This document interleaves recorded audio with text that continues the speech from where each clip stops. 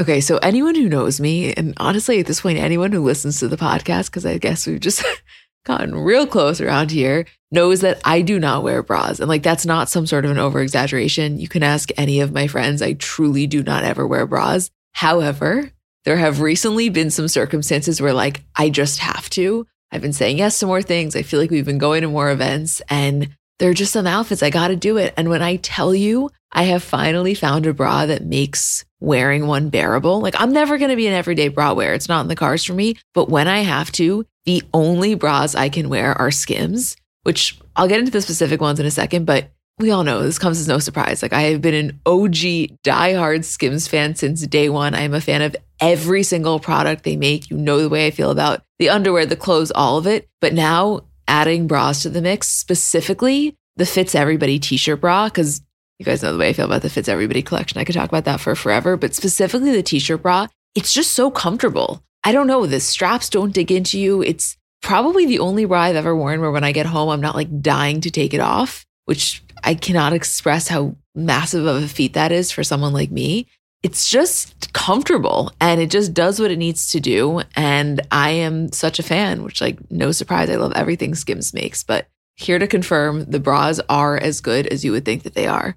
Shop Skims bras at skims.com, now available in 62 sizes, 30A through 46H. If you haven't yet, be sure to let them know we sent you. After you place your order, select podcast in the survey and select our show in the drop-down menu that follows. Hi guys, I'm Emma. And I'm Isabel. And welcome to another episode of Comments by Bravo. Hey Iz. I've never been so excited to record. I'm so giddy. I don't know what to do. That last 10 minutes of Salt Lake City changed my life. Changed my life. I have texted everybody I know to make them watch it, whether they've watched every episode of Housewives or never watched Housewives. I told my Uber driver about it this morning. I made my parents sit down and watch it. I gave them the full context. My dad was like, holy shit, when he saw that first officer lurking in the background. It is epic. Listen, here's the thing. You can have zero knowledge of Bravo. Once you see Homeland Security on the screen, you know some shit's about to go down.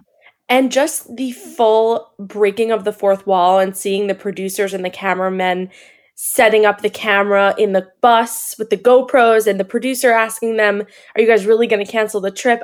I cannot wait to get into it. And by the way, this is only like the first part of it. Yeah, we got 10 minutes and 10 incredible minutes. But according to Andy, next week is one of the top 5 episodes of Housewives of all time. Okay, so here's my thing. You know, nothing that happened in this episode, gen-wise, obviously not marrying Whitney, which we will get into, was new necessarily. Like we knew what was going to happen. But when I tell you, it exceeded every one of my expectations. And I was watching this as if I knew nothing. The internal bleeding thing was new for me. But what I can't stop thinking about is bringing myself back to whatever month that was that she got arrested. And we were reading all of these reports.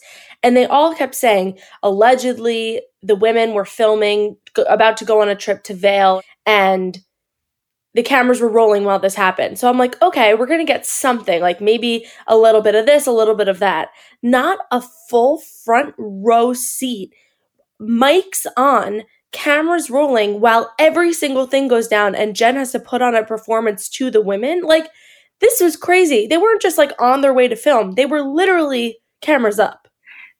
I really feel when I watch that, like we have graduated from the days of Kyle Richards reading the LA Times article in her La Quinta home. Like we are in the fucking big leagues now, baby. We thought that was a big deal. Homeland Security is in the parking lot of Beauty Lab and Laser. This is what I live for. I can't wait to get into it. Okay, so first off, we are now existing in a post-Beverly Hills era, which I feel like I just want to acknowledge. How you doing about that? I'm okay. I feel pretty good about it. I honestly feel fine about it too. And I think also, do you agree with this or not? I feel like we've been getting so much content just in the media, like on, Daily Mail, Snapchat and things like that, of sightings of the Beverly Hills Housewives filming for this next season more than I feel like normal. I think all eyes are on them, and because we're so fresh off last season and because it feels like they're filming for a reason, plus everything going down in real time with Erica and with Dorit, which is actual real news, to see them filming, I think is just such a part of the story. Absolutely. And the one other thing I want to mention is that as of, I think it was last night, the surveillance video of the burglars breaking into Dorit's house was released. And at the time that we're recording this, they still have not caught the individuals responsible. So I think they were releasing that as a way to kind of raise awareness and see if anybody had any tips. But it was really chilling to witness that. It literally made me nauseous to watch that, to think what's about to happen. And also because there were photos, maybe from a helicopter or paparazzi, of her back door with the glass broken that we saw, I guess, the day after. So now to see them actually doing it and know what's about to go down is, I can't imagine how she feels watching that. I really can't. I think what's so scary about it also is that when you watch a video like that, she doesn't live in a gated community. Of course, it's a beautiful home and it's surrounded with the gate, but technically, it's on the street. And I think that when you see something like that, and obviously it's horrendous, but you're also watching almost how seamless it was for those men to break in, that you realize the only thing separating that from happening in a lot of ways, just people having, a moral compass or a sense of humanity. And when people reach a certain level of desperation, it's terrifying what can be done. And it was really, really hard to watch that, honestly. I wonder if they'll move. I don't really know. I'm so interested to hear her speak about this, like we keep saying, because it went down the first week of filming. Well, weren't they going to sell their house like way before any of this happened? Wasn't that the thing, or did I just make that up? I don't know, but I feel like after this, it might be a definite possibility. Oh, if they decided that they just couldn't live there because it was too traumatizing, I would completely understand that. Me too. Okay, so the way that we are going to do this episode, it's different than we've ever done it before, but we basically felt like what went down on Salt Lake City on Sunday night was so important that it could not wait for Thursday release. We just, for your guys' sake, absolutely, but also for our sake, I feel like we needed this, If it was possible, we would have just released a one long voice note, but this is the next best thing. Yeah. So the way that we're going to do this Salt Lake City one, and by the way, I know this is what we agreed upon, but if we decide to change it mid-episode, we totally can. We basically said we're splitting up the episode into Mary's cooking lunch and then Jen's arrest. So those are obviously the two main things here. And we're going to start with Mary's lunch and make our way to Jen's. I just don't know if we'll be able to make it without jumping over, but that's, I guess, the goal, right? Yeah, well, we already kind of fucked it up, but let's keep trying on our path. Okay. This luncheon was some other shit. What I keep saying is, even cut out the last 10 minutes with the Jen stuff, this would have been an incredible, explosive episode. So much happened, so many moving parts, and so many relationship dramas happened sitting at that lunch that we would have been on here saying, holy shit, what a jam-packed episode. So then the fact that is just the precursor to then Jen is, what did we do to deserve this? No, I cannot believe we pregame Jen's arrest with Mary's Italian luncheon. That's insane. With a fake invitation, 15 different fights. Wow. I think one of the things that made this particular episode so chaotic, and really this luncheon, is that typically when you've been watching these women for a season or two, you get a sense as to what is going to make them upset, who their kind of issues are with. And I think the thing with Mary is that I did not know who she considered an ally and who she considered an enemy, because listen, if somebody had asked me before this, I would have said, of course she's closer with Whitney than she is with Jen, or of course she, can tolerate Whitney better than she can tolerate Jen. And then all of a sudden Jen's in the safe zone and Whitney is in the hot seat. And I'm just I don't have a narrator anymore, because everything I thought to be true is completely untrue. My sister and I, while we were watching, paused it at one point when Jen and Mary were speaking. We're like, wait, remember Jen and Mary? They came into the show as arch enemies. And now here we are, where I can't even remember or really place where Mary stands with everybody, and also kind of where everybody stands with everybody. It's really changing so quickly all the time. And you're right. The word to describe this whole lunch plan is just chaos. Chaos. But, I was thinking about it in terms of last episode, because the Googling thing happened and she was upset with Lisa. And when she explained it further, and even with Heather and Whitney, she gave kind of a more lengthy explanation and explained why that was so upsetting to her. So it wasn't necessarily about Lisa. It was more so what it triggered for her. And that's understandable. Everybody has those moments. But then with the Whitney thing, it's you're going so hard at a person for, let's call it like it is, not calling you back, which, yeah, isn't the kindest or necessarily like the classiest thing to do. I'm sure Whitney's been prouder of the way she's handled things, but it's not worthy of the punishment. No, the punishment doesn't fit the crime at all. And I think Heather said it best towards the end of this conversation, where she says, is not answering your phone call as bad as what you are lashing out at her about? No, like, I'm sorry. That was one of the meaner things I have seen on the show. And then when Whitney reads her text messages from Mary, just piling on top of it, I felt so hurt, especially when Whitney is standing up and saying, like, Mary, I love you. I've been on your side. I've supported you more than anybody at this table. You felt that. Like, she wasn't just immediately pissed. She was so deeply hurt. And you know something? I don't think that her tears were bullshit. I don't either. I really don't think so. Whitney doesn't strike me as that kind of person. And on top of it, we've seen her deal with other situations, and this isn't how she reacts.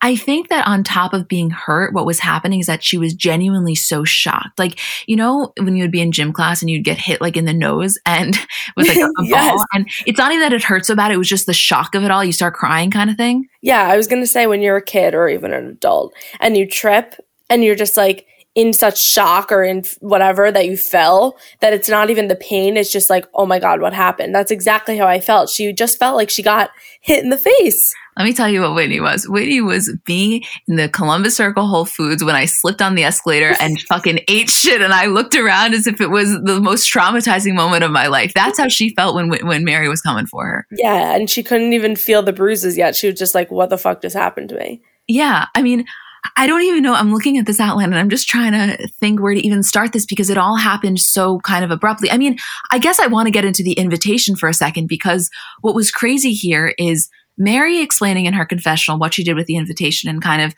you know, justifying it as if that was completely normal and fair behavior. And then you flip to Whitney and Heather in the car and Whitney realizing she was set up. But what I could not get over is the way that Mary really committed to the cause in the sense of Whitney gets there and you would think she'd be like, oh, you figured it out. Ha ha ha.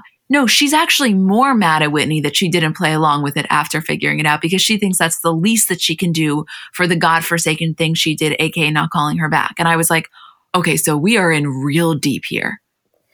Something about Mary, is that, and we've noticed this, and now it's becoming more and more of a thing as we get into the storyline and as we get into this whole Cameron and Church plot, is that Mary very strongly feels and believes and acts in the way that if you wrong her, you will be punished in some way and that you deserve to almost like pay for what you did.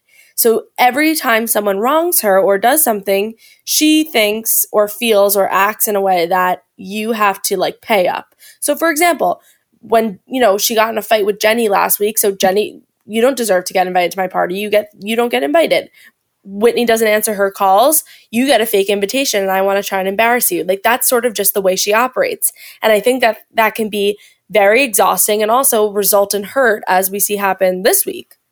No, completely. There's a direct pipeline. It's kind of like the you wronged me to I will publicly humiliate you pipeline. And it's, I don't know, to me, I just don't know how you, if you're Whitney, for example, somebody who considered Mary a close friend, how do you find that kind of footing again if you feel like at any given moment one wrong move and the goal of your humiliation or embarrassment is going to be so prominent in her mind? Like that doesn't feel like a good environment to be in. No, and the punishment is always bigger than what actually happened. I mean, from our perspective. But to me, they don't always fit each other. So like what she had tried to do to Whitney and then ended up feeling about Whitney, like Heather said, was so much worse than Whitney not picking up her calls. And you can hear, though, even in Mary's confessionals and how this kind of unravels, that she's been feeling sort of slighted by Whitney or less important to Whitney, feeling like she doesn't answer her calls or thinks Whitney sort of ignores her, doesn't call her back, doesn't answer her text messages. And that was clearly like festering and really bothering her. But from Whitney's perspective, Whitney felt like she was really giving a lot to that relationship and really cared about Mary. And maybe she didn't answer her calls all the time. She's driving carpools, she's doing whatever, but her love for Mary was there. And I think the best thing that she said was like, she said this to Meredith later, I have been Mary's PR team. Like, she has not just been nice to Mary's face, but she has protected her and helped other people see the good in her and really defended her even when Mary's not looking. Completely. And, I was frustrated in this moment at my memory because I can't remember the specific scenes from last season. If I had more time, I would rewatch some of those episodes. But there were very specific moments where she's right. She went to bat for her. Right. And that, I think in Whitney's mind, rightfully so, is so much more powerful and should hold so much more weight than one day of not answering phone calls and, having like one little bump in the road of the friendship. Like, that would be like, it's different. But if you and I, one day I did something that you didn't really like and you were willing to throw away the whole friendship over that one thing, like, no, we have so much more past. Like, you should love me more than that. Oh my God, I do. Oh my God, stop. No, but it's so true. I mean, it's almost kind of like, you say you build up a certain level of, I don't know if I want to call it karma, but you build up a good enough relationship with somebody that you then get a few passes for a few little wrongdoings as long as they're not hurtful in nature. And I know it's different. Like, this is not a fair comparison, but our conversation just made me think of something we were saying last week with Lisa Barlow when we were like, unless you're Meredith, you have the ability to fall into being one of her pawns, very easily. Like, for example, her inviting Whitney instead of Jen and doing these little things to kind of spin her narrative in the way that she wants it. And that may be a deterrent from getting close to her. It's a little bit similar with Mary in terms of, unless you are somebody so close to her, and I don't know who that person is right now necessarily, because I don't know if we've seen that with anyone on the cast, like, you are at the mercy of potentially really her feeling like you wronged her and then wanting to put you on blast kind of thing. And so it's not the safest relationship to be in with either of them, Lisa or Mary, just in different ways. Right. I mean, we also have to get into the whole Lisa Barlow element. That's sort of what spun this into a whole web. As I watched it back, realizing how we traveled this journey of the lunch was really fascinating, because it sort of starts out with Lisa and them getting into why Lisa invited Whitney and not Jen to her son's event, and that whole thing, and her really blaming it on her sons making the list and this whole bullshit of whatever. And then Whitney trying to help Mary realize that her and Jen were sort of having a moment, and it really pushing a nerve with Mary of why are you telling me what I should listen to or not? Or why are you telling me what to do? Or I can have this moment on my own. I don't need you. And then it became a Mary and Whitney conversation. Just the whole series of events of how we got from here to there was crazy, because really every single person at the table was involved in the conversation in some way, and also was in the line of fire from other people sitting at the table. Right. That's what I'm saying. It was literally that meme that we always reference of the woman in front of the board with all the equations. You needed to watch this multiple times to understand what was going on. And even if you did, you were still a little bit confused. And by the way, not that it really matters in the scheme of things, but Lisa's excuse that Jack made the guest list was just hilarious. The funniest confessional is Heather saying, Lisa needs to stop using this excuse of her son made the list, because what did Jen do to her son to not get her invited? And what did Whitney do to get herself on the list? No, but that's why watching Lisa Barlow is so funny. And similarly to watching Mary in certain scenarios, not with this, but it's she really believes what she's saying. You know what I mean? She said that and she really tracks that logic. And it's so funny when you're watching it of this clearly makes no sense, but you know what? She's committing to it. I love watching her so much. She is such fucking good TV. It's unbelievable. I was really thrown off, though, just going back to what you just said with the Whitney, Jen, Mary thing, because it's showing me how a lot of what Mary's upset about are clearly projections, in the sense of what Whitney was doing in that moment was just objectively trying to better the situation. It was literally loud, and she wanted to make sure that Mary heard a moment that could be beneficial for her. It was such a benign action, but Mary took it in a way. One, she was already frustrated with her for the callback thing. We know that. But on top of it, it was you don't have to tell me to do this. I'm not telling you to do it. I'm just a human being trying to potentially help you see a moment that you may have missed. What?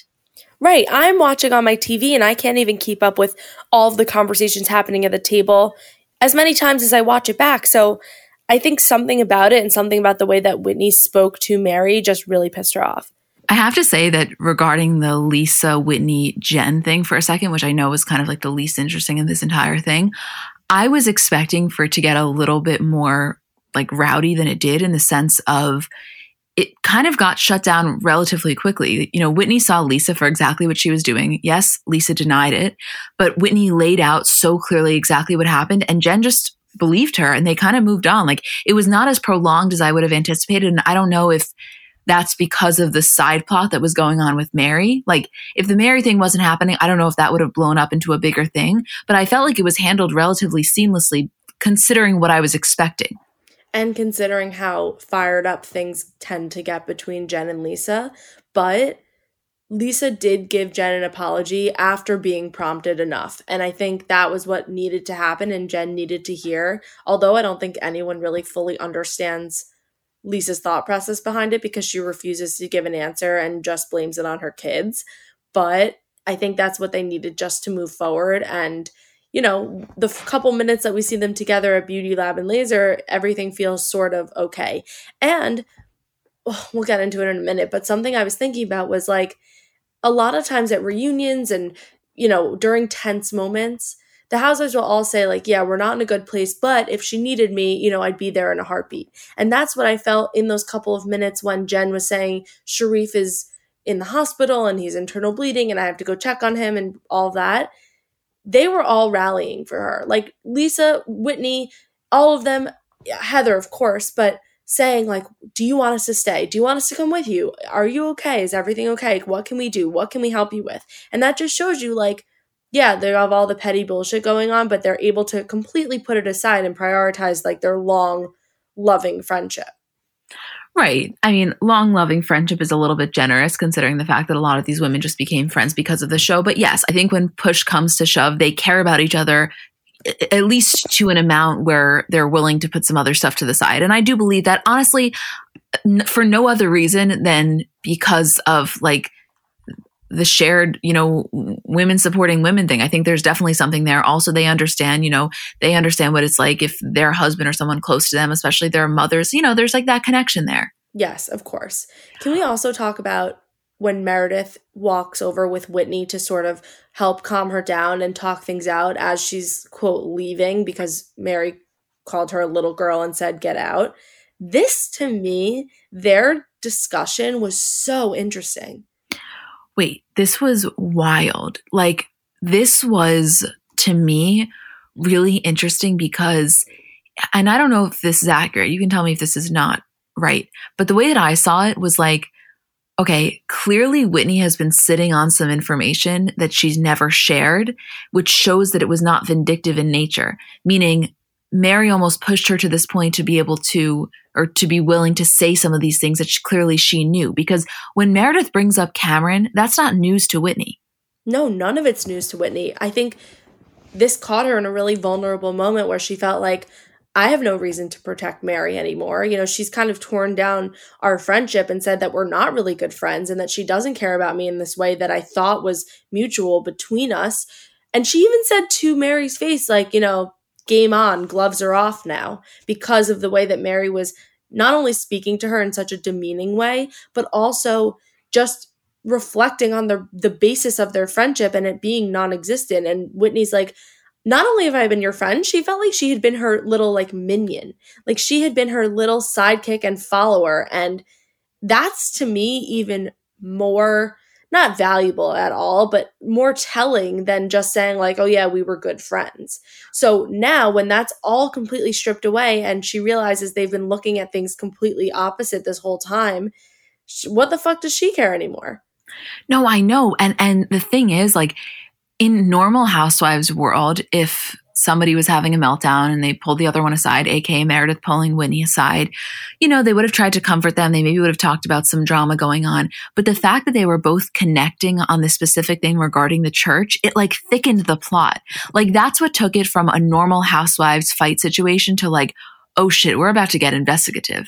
Yes, especially because Meredith is coming with information that she learned kind of on her own. I mean, I do think that there was a lot of setup involved in it somehow, but technically she learned it on her own. So then for her to come and say, you know, I heard this and it kind of raised a red flag and this doesn't involve any of the other women, and Whitney to have her own set of information that she also didn't learn from any of the other women, it sort of like isolates it and says, okay, what do we do now with all of this information?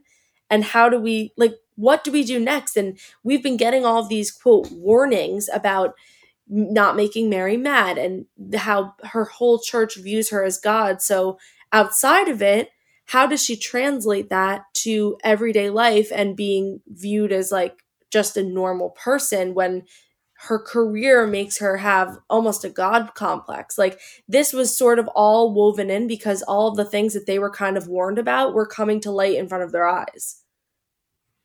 Totally. And I know that obviously we don't know for sure what's happening here in terms of nothing has been proven with any of the claims that have been made, but it's very similar to what we talk about with Jen or with Joe Giudice or other people that have been seemingly doing, you know, kind of shady things. And it's like, well, why would you come on a reality show? And the normal response to that is like the level of narcissism and feeling of invincibility. You know, you think that you're above it. And I think that with Mary, my gut feeling based on what I don't know, I guess I've learned from hearing Cameron and just even seeing the way that she talks about the church is that it's more than just narcissism or a feeling of invincibility. I think she has now almost gotten it a little bit conflated with, like you said, this holier than thou situation where it's not just that she's too smart to get caught. It's like, no, this is what I'm meant to be doing. What do you mean this is not good? Like, this is what I deserve. And it's that you get into some uncharted territory there. And I think the other fascinating thing about the Meredith Whitney conversation, like I kind of was just saying, is that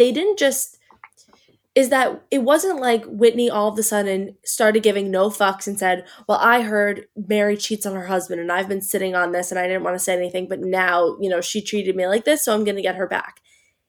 It was information that directly mirrored what was going on in front of their eyes. So it was like, not only did I hear this, now I am almost living it. So now putting all these puzzle pieces together, it just makes so much more sense. No, I mean, the way that Mary was acting at that table was like fucking insane, right? Like that's not just a housewives thing. That's not just because the other women around definitely have the capacity to make somebody like go fucking crazy because all of them are just so intense. Like, no, that was abnormal, right? Yeah, it was really, I just feel like I understand now maybe what the other people were saying and also just this side of her. And I don't really know where we go from here. I really don't. I just felt like in that moment with Whitney, she was really upset. You know, she's saying like, you're calling me a little girl. And her response, like, yeah, you are a little girl. Like it was so blatantly condescending. It wasn't like, you know how Lisa sometimes tries to hide it? Like she'll say a really big dig, but she'll try to wrap it in a compliment kind of thing. Yeah, no, which I don't know. This was not subtle. No, it wasn't subtle, which one could make the argument that one is actually better than the other. Like, I don't know whatever you land on that, but it was just, wow, that was intense. Very, very, very intense. Oh, wait. And final thought on this lunch was, it's so true. Whoever said it, like, when did Meredith become the Mary Whisperer? Meredith was the peacekeeper this episode. Meredith has kind of taken a backseat this whole season so far. Like, I feel like I don't really see a lot of her, and she's also not woven in the drama yet. I have a feeling, and based on what we've seen, that the second half of the season is her time to sort of shine and when she really gets the camera time that she deserves. But right now, she's just playing kind of peacekeeper, and I think because she's on pretty good terms with everybody, it makes it easier for her to just stay neutral in the middle.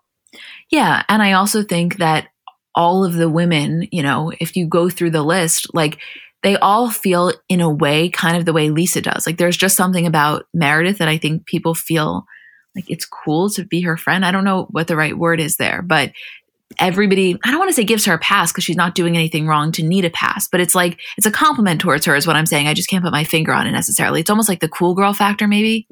They just really like her, and not that she can do no wrong, because I think certainly there have been issues that the other women have had with her, but I don't know. Yeah, she's a little bit untouchable, and good for her. Listen, she's the only person in the group that's untouchable right now, at least. Yeah, right now, but things could change very quickly, I have a feeling. Okay. Are you ready? No, I'm not, but let's do it anyway.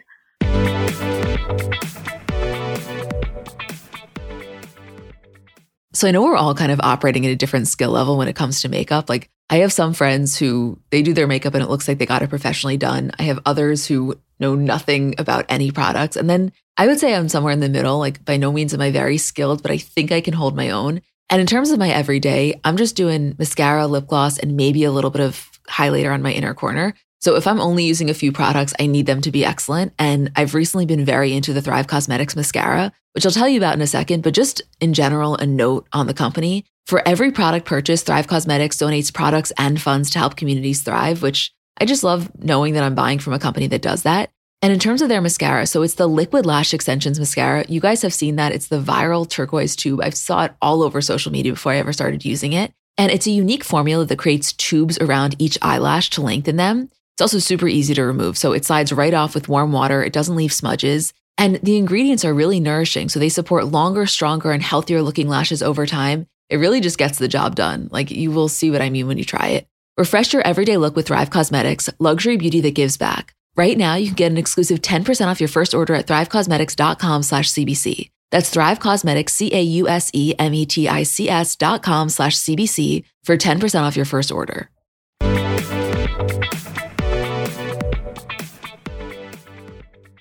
I mean, the horror that went down in the Beauty Lab and Laser parking lot. I really cannot believe what this pavement saw. We wanted to go there already for facials and Botox. I just want to go in the parking lot now. Oh no, now that has become a historic landmark. Seriously, they need to put a plaque in those couple parking spaces where the bus was and write like the scene of the, not the crime, but the scene of the events. The scene of the events. I mean, okay, so they're on the bus, right? And here's my question that I need to know. Obviously, the second Jen got the call and she got tipped off, she knew what was going on. She thought on her feet really quickly. She had Whitney turn off the mic, fine. Do you think that she got onto that bus with any feeling of being unsettled because she had any idea that this was coming before she got the call, or the call was her first inkling? I think in a broader view, she maybe had an idea that something in general could have been happening, but certainly not that day to this level, or that she was being like followed by Homeland Security and the NYPD to her housewives trip. No fucking way. She had no idea that that was coming on like that. And I think that they do a really like good job and work really hard to make sure that nobody is tipped off so that things like this don't happen. Because I mean, obviously they end up finding her and doing everything that they do. But in other cases, people flee and people leave. But watching Jen get on the bus and say she has snacks, and watching them set up the GoPros on the windows, and watching the producers all walking around and the bus driver, and like really, yes, we've broken the fourth wall before. And even I think honestly, a moment that sticks out to me the most similar to this is the Candace and Monique fight, where it was like there is zero editing. There was editing in this, but there was zero like filter through. It's unreal to watch because you really feel like you are sitting there and that you're not missing 1 millisecond of anything important, no matter who's on the screen. Well, totally. I mean, hold on. First off, before they even get there, right when Jen flees, and then they're all thinking, you know, is this going to... I think honestly, yes, they were concerned, but it was also like, is this going to look really bad if we go? Like, I definitely think that the optics situation was at play there. And then the producer gets on and she's like, are you guys seriously considering it? Like, as if to say, like, you got to be fucking kidding me right now. Right. Like, oh my God, this is really a fucking big change of plans and this ruins our whole week of storyline and episodes. But watching them really be so concerned about Sharrieff and how quickly Jen is able to lie about it and make up this whole story. Oh my God. I just have so much to say because she gets the call and she says, hi, baby, and whatever. And you could tell it's Sharrieff. I'm pretty sure people have zoomed in on the screen and it says his name, like her husband, Sharrieff, not her son. And she says, hi, baby, what's going on? Oh, I need to go to the house. Okay. Has Whitney turned the mic off. Then she starts saying like the hospital called and Sharif had an appointment and there's internal bleeding, he had an appointment, he might need surgery, so she has to go. How quick she was able to conjure up such a heavy lie and be so convincing and upset about it is just really proves her character. But also you can tell that she's blacked out. Like as I rewatch it, she's not in her body. She is having an out of body experience. Like she probably felt like she was watching herself go through the motions because she was probably flipping the fuck out. I bet you that if she got home and somebody asked her what she told the women to flee, there's a chance that she would not remember. Honestly. I agree. Like, I think, yes, I agree with you. It was a very concerning just how comfortable she was to be able to make up such an elaborate lie. And also personally for me, I get terrified like karmically with any sort of medical makeups. Like that shit just makes me unsettled. But it wasn't even that. It was so right. Watching her eyes, you knew that she realized, holy shit. And I think what was so crazy is that anytime you're watching a show, Housewives or other, or even just seeing someone in real life, when they're experiencing a moment of the sorts that they have never experienced before, like when you get a certain type of a phone call that you've never gotten before, it knocks you out. It takes the wind out of you.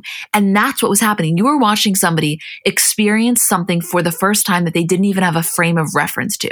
Like, she doesn't know what it's like for somebody to call and say, by the way, Homeland Security is looking for you. That's fucking crazy. So her reaction was just like, she didn't know how she was going to react, you know? I can't believe she wasn't shaking uncontrollably. Maybe that's just like a personal projection because I get like when my body's nervous, shaking, and she just was like so eerily calm and like, yeah, I have to go home. Like very like no one was home, like in her face, in her eyes. And that was just crazy to watch. And then to watch the women on the bus 12 minutes later after Jen leaves, they're all talking about hoping she's okay. And Heather was saying she felt hopeful when Jen was saying, yeah, if everything's okay, I'll come meet you guys. And that was sort of her feeling of permission that it was okay for them to go on the trip without her and that, she would want them to have fun without her being there. And then all of a sudden, when you see that first fucking police officer lurking in the background in the window behind Whitney, my stomach dropped and the music is playing and they're just talking. And then when they see them all and they're like, what the fuck is going on? Wait, when Lisa says it's not about Sharif. No. When that moment of realization is absolutely chilling. And when Whitney keeps saying, is this a prank? Like, this must be the most elaborate prank. Like, they really thought it was a prank. And another element that I think is so key to this, yeah, it's iconic that it went down at Beauty Lab and Laser, but I'm so glad it did and not at like one of their houses or I don't even know, just a random public place, because I think it made Heather feel like she was on her home turf. Like they're literally outside of her business that she owns and operates. So that sort of gave her like the confidence to be able to step off the bus, say, what the fuck is going on here? Like we are at my place of business on a bus that I am helping organize. I'm sort of semi in charge of this trip while Meredith's not here. So that gave her like, let me get off the bus and see what is going on right now. Right. And by the way, like it wasn't even about what she actually said to them or what they responded, because it wasn't like Homeland Security was going to tell her anything. They kept saying, yeah, we just want to make sure she's okay. We just want to make sure she's okay. But for the women's sake, like imagine being on that bus. You're sitting there, you have no idea what's going on. And one of your friends has the confidence to get off and kind of try to just get a vibe of the situation. And then you have that realization when Heather says it, like, guys, is she on the run? Like you are watching these women put the puzzle pieces together in real life and they're like, oh my God, there's no such thing as Sharif having internal bleeding. She didn't have to leave because of that. She just got in a getaway car and we are now watching an active investigation. And the most telling moment is when Heather has that split second idea of like, oh, should I tell Jen? Should I, call Jen, tell her? And Lisa's like, I wouldn't do that. And they realize that's when everything shifts of like, wait a second, we have to now distance ourselves from this. I'm not a Homeland Security expert by any means, but no, but I think after this week and next week, I could be. I'll do a little bit more research, but I thought it was so, I don't know if it's like a tactic or just the way that they go about it, that the agents and the police and whoever kept saying like, we just have to make sure she's okay. We just have to talk to her. We just have to make sure, she's okay though. She's unharmed, right? They were not saying we're looking for her, we're trying to find her. They just wanted to make sure she was okay. So at first, I think when the women heard that, after now already being worried about like what was going on with Sharif medically, it was like, wait, she just left. Like, what is going on? And what are they worried about Jen for? And what is happening? And like Lisa is just sitting in the bus eavesdropping and being like, holy shit, this is something real is going on. Like, this is not just one local police officer coming to look for her because something's wrong. This is like a full squad SWAT team of people. And I also think something that legitimized it for them is that production was just as thrown off as they were. So, I mean, once they quickly realized it wasn't a prank, I'm talking even more than that. I think it was the realization of like, wait a second, this wasn't even something that they could have prepared for. You know what I mean? Like that realization of like, talk about no fourth wall. That's really what was going on. Right. And how quickly Heather had the most relatable moment is Heather saying, you know, I'm usually scared of the police, but this is like some next level shit, or the popo as she called them. So as they're asking questions, like they have no idea what's going on. Of course, they're going to tell the truth. The producers say she was here 10 minutes ago. She said her husband had internal bleeding. She got in the car and left. And they tell them the make and model of the car that she left in and assure them that she is okay. And as far as they know, she's okay. Oh my God, that was chilling. That was some of the best minutes of reality television I have ever seen in my entire life. And I don't think that's dramatic. I don't either, because I really felt like I was on that bus living through it with them. And this is exactly what I feel like would have happened if any of us were in this situation, exactly how it went down. And it must be crazy for them to watch now in hindsight, like how their brains sort of figured out what was going on. On Watch What Happens Live, Andy was like, Lisa, like what, how did you realize that it wasn't about Sharif, you know, in that moment? She's like, my brain just works quickly. I love her. What do you mean? Because Homeland Security is outside looking for her. Right. Yeah, no, that was insane. That was phenomenal. It was riveting. It was everything I could have ever dreamed of. It lived up, and not only lived up, also exceeded any expectation I had. And I cannot fucking wait until next week. Although technically we are supposed to be off next week.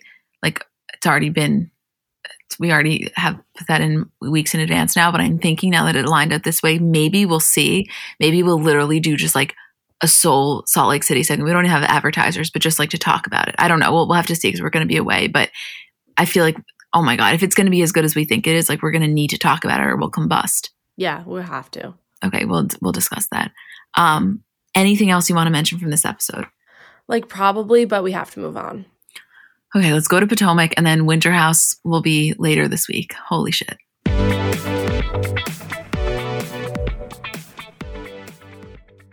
So I'm a big fan of transparency across all aspects of life. Like generally speaking, there's pretty much nothing I wouldn't rather be told straight up. But specifically when I'm buying something or paying for a service, I just want to know what I'm getting myself into. And oftentimes there can be so much nonsense or so much yada yada. For example, sneaky terms hidden in the fine print of contracts, or bills that randomly go up without properly alerting you, or budget airlines with cheap fares but then exorbitant fees to make up for it elsewhere. And we just should not need to be dealing with this type of yada yada in our lives. And yes, you could read every single word of every single contract, and that's one way of avoiding it. Or you can go with the trusted brand like Metro by T-Mobile that helps you to get ahead and not pull you back. That's right. You don't take yada yada from life, so don't take yada yada from your wireless provider. Metro by T-Mobile has no contracts, no credit checks, no surprises, and nada yada yada, which honestly gives so much peace of mind. Like you shouldn't have to compromise for an okay option with sacrifices when you really deserve that full transparency. Stop by one of over 6,000 Metro stores nationwide.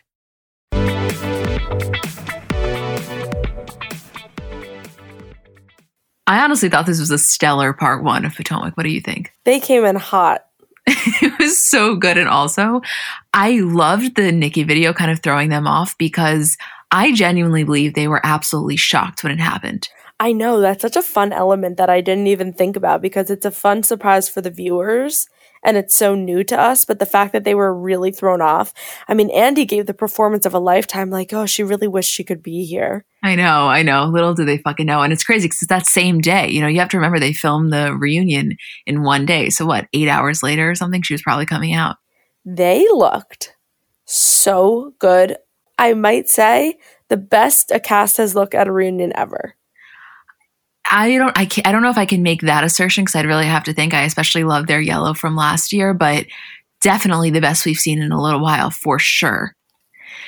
Okay, so let's just start out on a lighter, less serious note with Mia when they're talking about this plastic surgery. And I guess my question is like, why is everybody so pressed about what she did or did not have done to her vagina? Like, who gives a shit?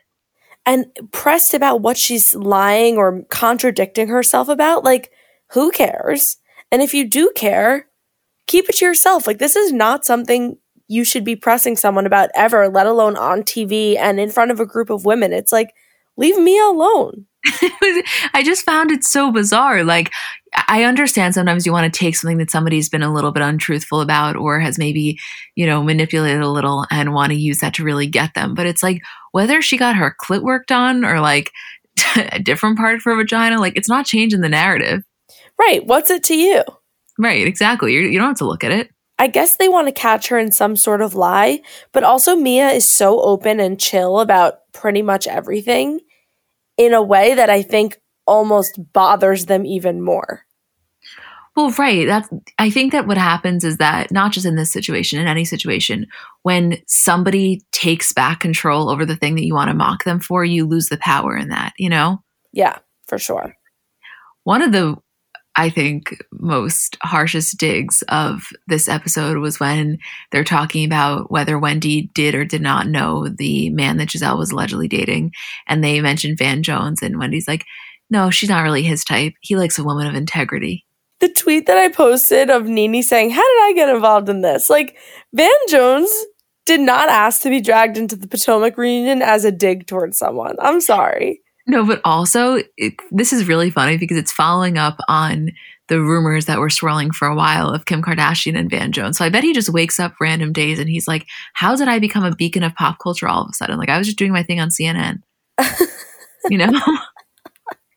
It's so funny.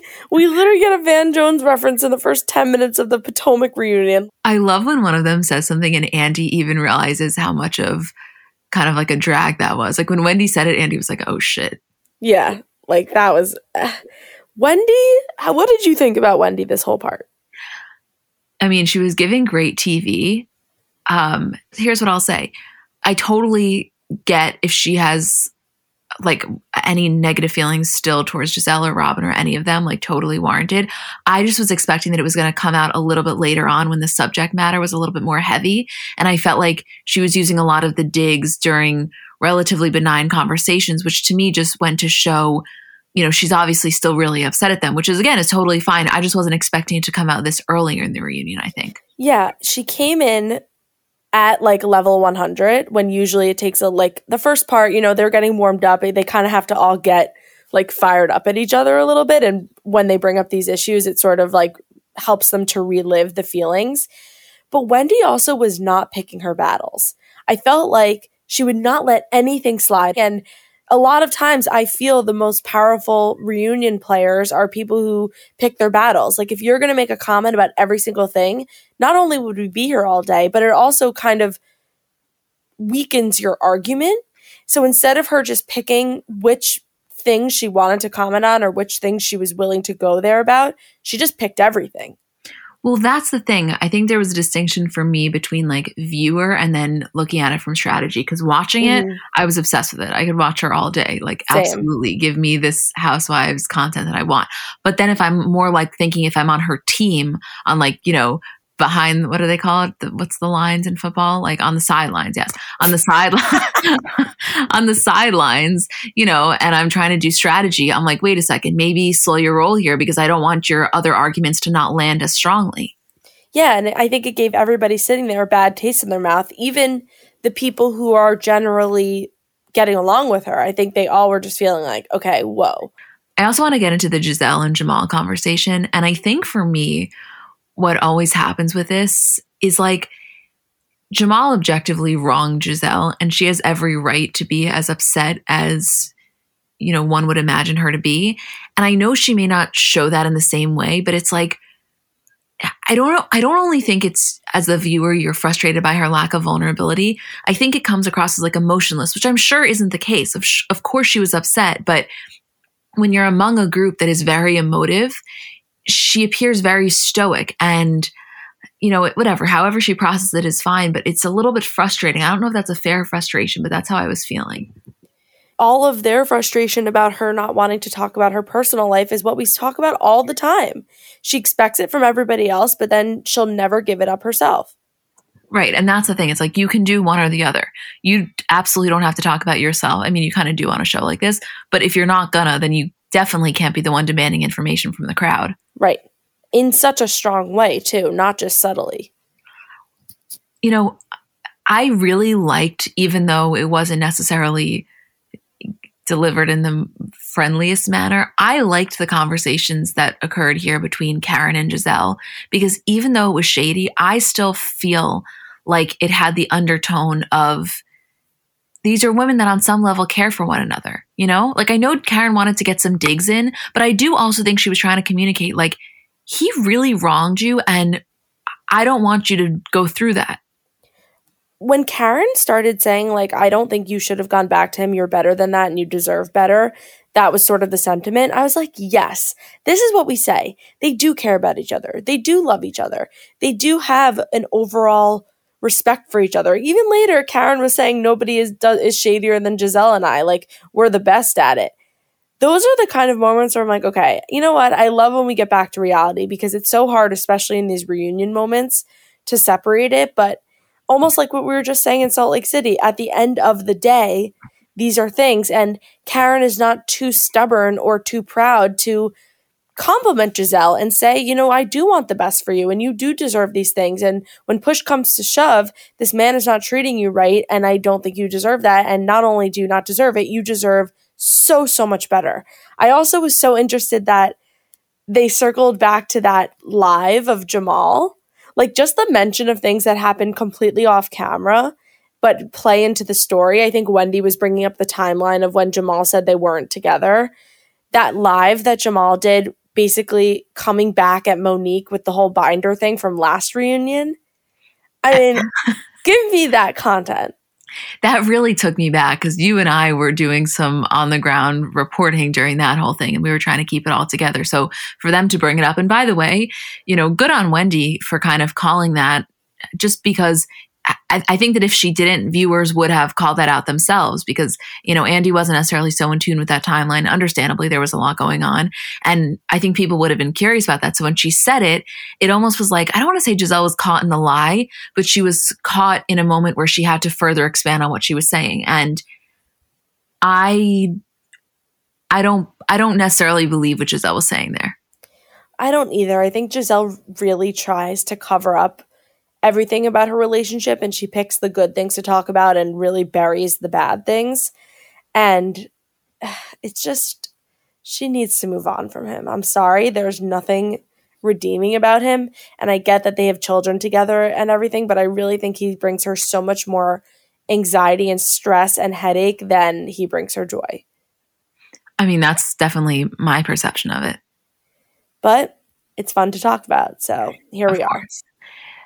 I'm really glad that Andy brought up the point about Karen. And I don't know if he mentioned Wendy as well, but kind of always clowning on Gizelle for not having a man. Because that's something that we talk about a lot of, not just in Potomac and so many franchises. Like, why is the ultimate insult the fact that you're single or that you can't keep a man or don't have a man? Like, that's so twisted. And we're all doing ourselves a disservice by that being the core focus, especially when every single woman on this franchise, on any single Housewives franchise, has enough flaws to be able to be spoken about. Because if they didn't, they wouldn't be a reality television figure.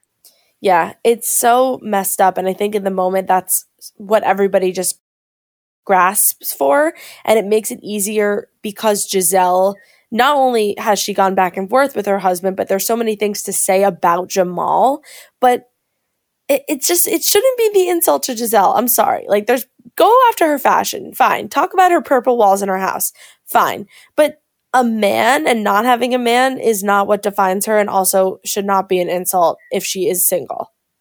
Right. And also, by the way, like, this is a man that seriously hurt her. And by doing that, hurt her children. It's just, to me, I think it makes the person that did the insult look worse than Gizelle because she's not claiming that she's with him right now.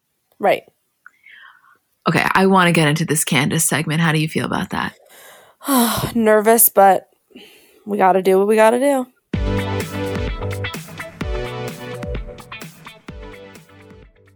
Apartments.com believes a dishwasher does more than just clean plates. It turns your whole place into a time machine by turning the time you would have spent washing dishes into extra time for you. That could mean more time to read, more time to knit, or more time to contemplate the vastness of time itself. With Apartments.com, finding somewhere to live with an elusive dishwashing/time-expanding device is easy. And listen, we all have our non-negotiables in terms of what we really want when looking for an apartment. I know for me, natural light has always been really important. I just know myself, and I am a happier person when I have that natural light throughout the day. And I also told myself that in my next place, I will definitely have a washer and dryer because you just can't beat that convenience. And I know it can be hard to find, but when you find it, I think it is so worth it. Apartments.com hosts the most rental listings with over 1 million available units. And with comprehensive search tools and instant alerts, you never have to worry about missing out on the perfect place. To find whatever you're searching for and more, visit Apartments.com, the place to find a place.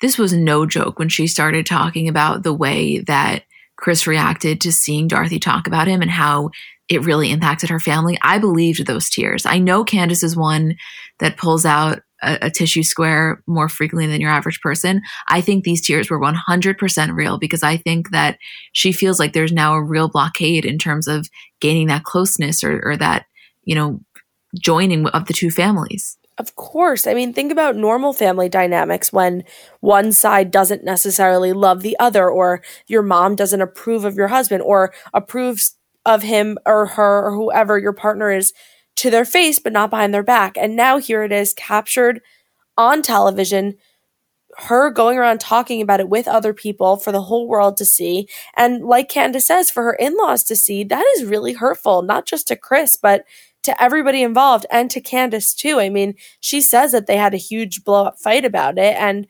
rightfully so. I mean, she has said a lot of things in the past, Dorothy, but usually it pertains to Candace or her friends, so it's, I guess, not as big of a controversy within the family. But now when it's transitioned to Chris and his integrity and him being with her for money and clout and his position in their marriage, like, that is serious shit. Right, but also especially in the way that she did it, it was so intentional. It was going around to all of the friends. It was during Candace's shoot. Like, I think the timing of it all, I don't know if I want to say contributed, because I think it would have been hurtful regardless, but I have to imagine that the general environment that surrounded it definitely didn't help the cause. Yeah, there's no way. I was glad that Robin kind of asked the question of, would the issues be the same if you weren't on the show? And she very honestly says no, which I thought was an important insight to have, because we said this when the episode was airing. Like, in normal times, one, he would probably never know that Dorothy said that, but second of all, he would definitely never see it. To see it word for word and then to also get the friends' reactions, like, that is cruel and unusual punishment for whoever the person is. I know, and it's so hard because I battle with, would it actually be better, or would this all just be going on behind the scenes, and no matter what, Candace would be stuck in the middle. It obviously is not better that he has to see it, but it's kind of just a lose-lose shitty situation no matter how you slice it. You know how people sometimes ask if you could have a reel of every bad thing anybody's ever said behind your back, and in combination with every good thing, would you take it? People always say that. And like, for me, I always just wouldn't want it. I think there are some things that people say behind your back that are not constructive, are not helpful, are just straight up mean. And I don't think it necessarily helps a person. And I think that if Dorothy had concerns about Chris, if she had to communicate them to him directly, she would have done it in just naturally a kinder way, because when you're talking to the person directly, your tone changes. I know. I agree with you. And sometimes ignorance is bliss, but would you want a reel? Like, just as a side question, would you want a reel?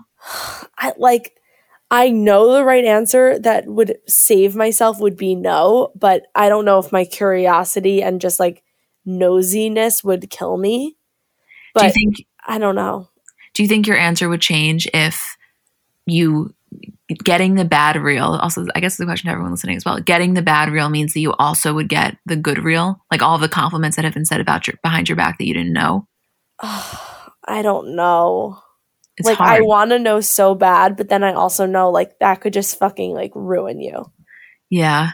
I don't think that I would want to know. I mean, hopefully it's nothing too terrible, but I don't know. But that's the thing. Like, there could be things that you are completely blind to and not even insecure about. And then if you hear someone say it, like, it's such a hard situation. I don't know. But then turning that down and not knowing forever what I could have heard or seen, because who knows, maybe it could make you a much better person. Maybe there's patterns you're not seeing. Maybe you could work through it, and maybe people are complimenting you and saying nice things about you that you also don't think are your strong points.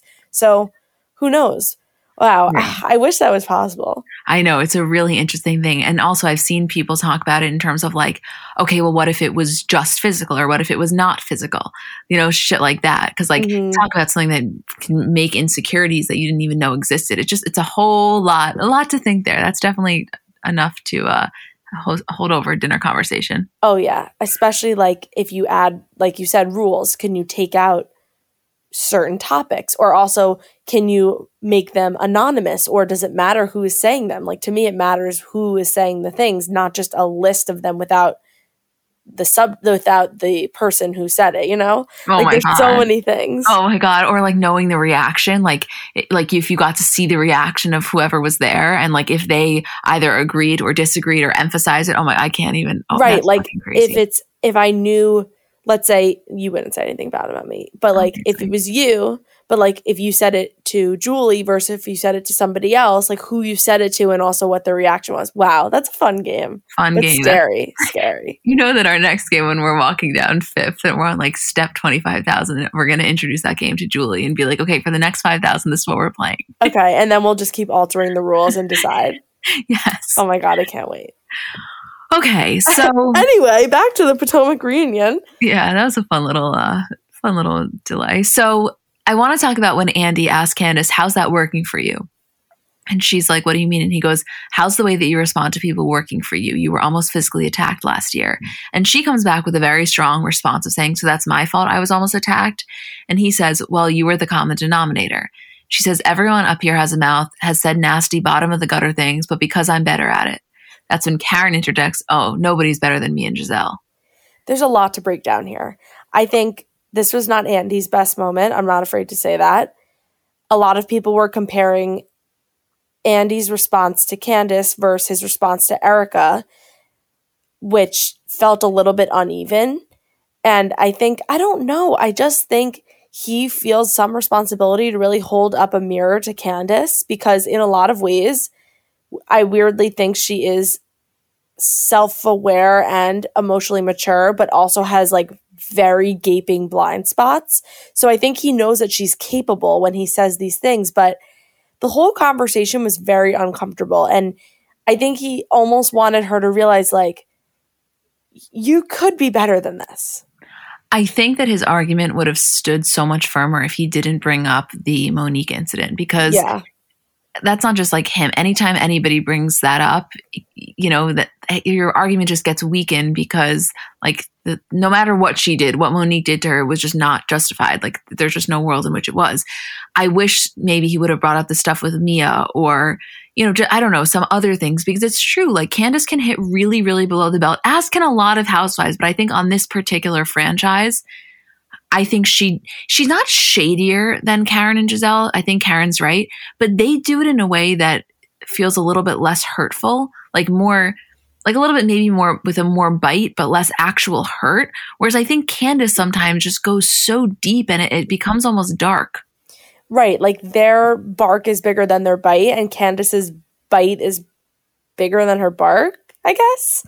Or like, just like her bark and her bite are both fucking big. Right. Exactly. Like, Karen saying, yeah, Giselle and I are like the best at being shady. That's true. They are the best at being shady. But like I said before, they hit right below the belt, but just like a centimeter. Candace really fucking goes for it. It takes it to a whole other level. I mean, you know, when Andy said the thing about why do I wake up to tweets saying fire her, they're saying it in regards to what comes out of your mouth. And she says, it has less to do with me and the fact that people can't keep up with what I say. If you can't handle someone orating or speaking. And that's when Giselle chimes in saying, if after seeing what I saw, Mia had clocked you, I would have been like, because of the severity of what you said to her. And that's when Candace responds, I never start any of it. I'm always responding to someone who's disrespecting me. Giselle, you need to edit yourself and pull back when you've gone too far. What Candace was saying here was basically, no matter where I go with my words, it's just words, so people should be able to handle it. And I think it was Caroline Manzo or Teresa who said this in Jersey Housewives in one of the earlier seasons. Like, your tongue has no bones, but it can break bones, or some saying like that. And it's true. Like, your words can be that powerful. And Candace's point of, I should be able to say whatever I want, I'm just good at it, you guys just can't keep up with me, is unfair. I mean, yeah, like, she's right. She is good at it in the sense of she knows where to go to make it hurt. Like, she totally is. Like, if she would be a professional player at that game, fine. But it's not something to brag about. Right. And I think that what happens is she's like, I will stand by her 1,000,000% when she says, you know, it's just words, in the sense that nothing is worthy of the physical, you know, the physical altercations. Like 100%, literally 1,000,000%. I will stand by that for her sake. Me too. But to say in the same breath almost that, like, I'm so good at this, but also nothing could be that hurtful. You're contradicting yourself, basically. Right, because you're saying you could take it to the finish line, but also it shouldn't matter what I say. Right, exactly. I don't know. I maybe I'm just, you know, I don't know how fair this is, because we're coming off of the episode with Mia, and I could not get on board with the mom stuff. I know she said, you know, in a coming preview that she didn't fully know the extent of it, but we saw at a certain point them trying to tell her, and she didn't stop it. So I don't know. That one just hit me deeper. Yeah, it really did. Is there anything else from this episode that you think we didn't touch on? No, I think it was a really strong start. I'm excited for the next 3 parts. I physically cannot wait. Like, again, say it with me, kids. If you are watching Bravo and you are not watching Potomac, what are you doing with your life? If you're watching Bravo and listening to this podcast and still not watching Potomac, I'm sorry. We just need to have a talk. You're just doing yourself a disservice. It's so good. It's so good. Okay, well, we love you guys. Like I said, we are technically off next week, but I have a feeling, I know what's going to happen as well. We're going to be in our hotel room together on Sunday night. We're going to be watching Salt Lake City and being like, holy fuck. We literally may record the podcast like on one computer or just on a voice note, because I feel like we're going to have to. Don't you think? I have a feeling, yes, but we'll see. We'll see what happens. We'll see. No promises, obviously, but we love you guys. Thank you for letting us do this. Thank you for, you know, giving us even more joy when we watch these shows by knowing we can discuss it. So we love you.